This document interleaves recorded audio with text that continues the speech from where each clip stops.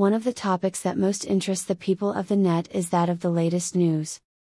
The internet boasts many spaces dedicated to news, the latest news, and as many online newspapers.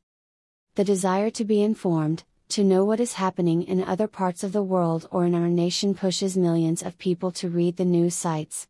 Some readers use both traditional and virtual newspapers, while others prefer the latter.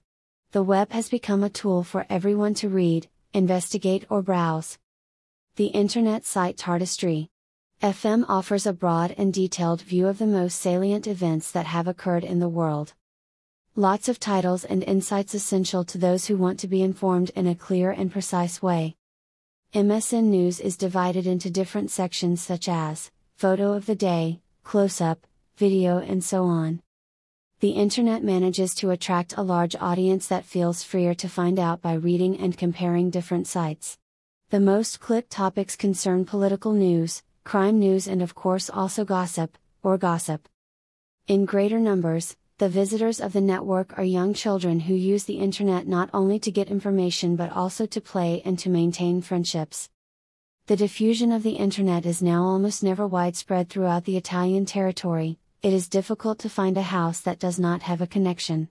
Those who are excluded from this virtual world are the older people, who unfortunately cannot keep up with the advancement of technology.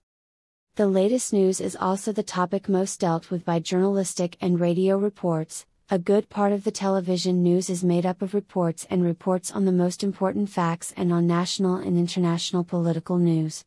News is also the subject of commentary and discussion at home and at work. Some capture more attention and manage to interest large pockets of the population.